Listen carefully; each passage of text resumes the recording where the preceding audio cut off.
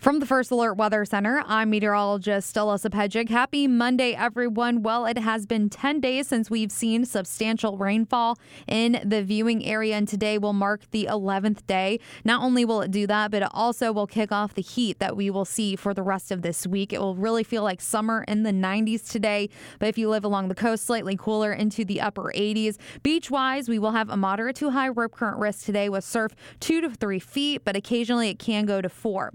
We are not looking at a lot of rain in reach until really when we head into the weekend. And because of that, we will have an elevated wildfire danger, mainly inland, due to the heat we're going to see this week, low humidity, and also the dry fuels available.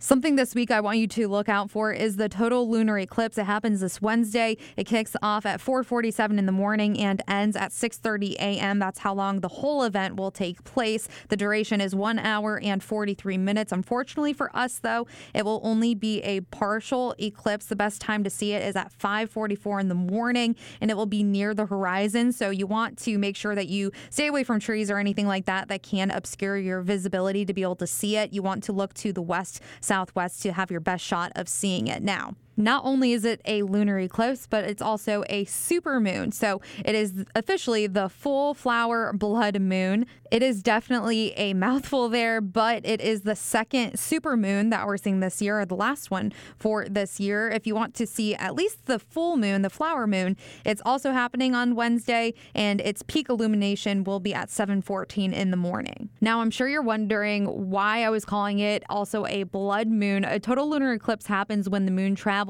through the Earth's umbra and blocks all the direct sunlight from illuminating the moon's surface. However, some of the sunlight still reaches the lunar surface indirectly, really via the Earth's atmosphere, bathing the moon in really a reddish yellow or orange glow. It's only going to last really 14 minutes, but we will have some difficulty seeing it. And that will do it. I hope you guys enjoyed this summer-like heat wave. Stay hydrated and wear the sunscreen.